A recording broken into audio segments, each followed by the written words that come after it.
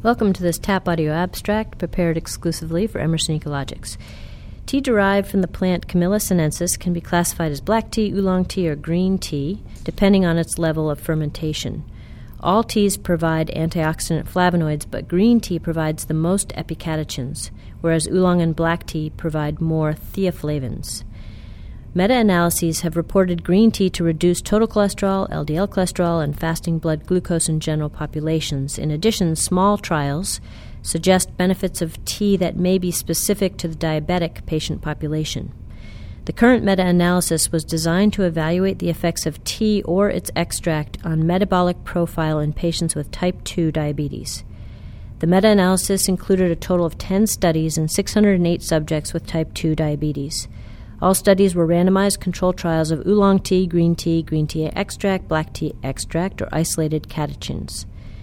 Outcome measures included body weight, blood glucose, lipids, insulin, and markers of insulin sensitivity and inflammation. The overall analysis found two significant results. Tea or tea extract could effectively maintain a stable fasting blood insulin level and reduce waist circumference in patients with type 2 diabetes. The effect of tea on fasting blood insulin was observed in 7 studies, and the effect on waist circumference was observed in 5 studies. Specifically, a mean decrease of 2.7 centimeters in waist circumference was achieved with tea or tea extract taken for a duration of 8 weeks or longer.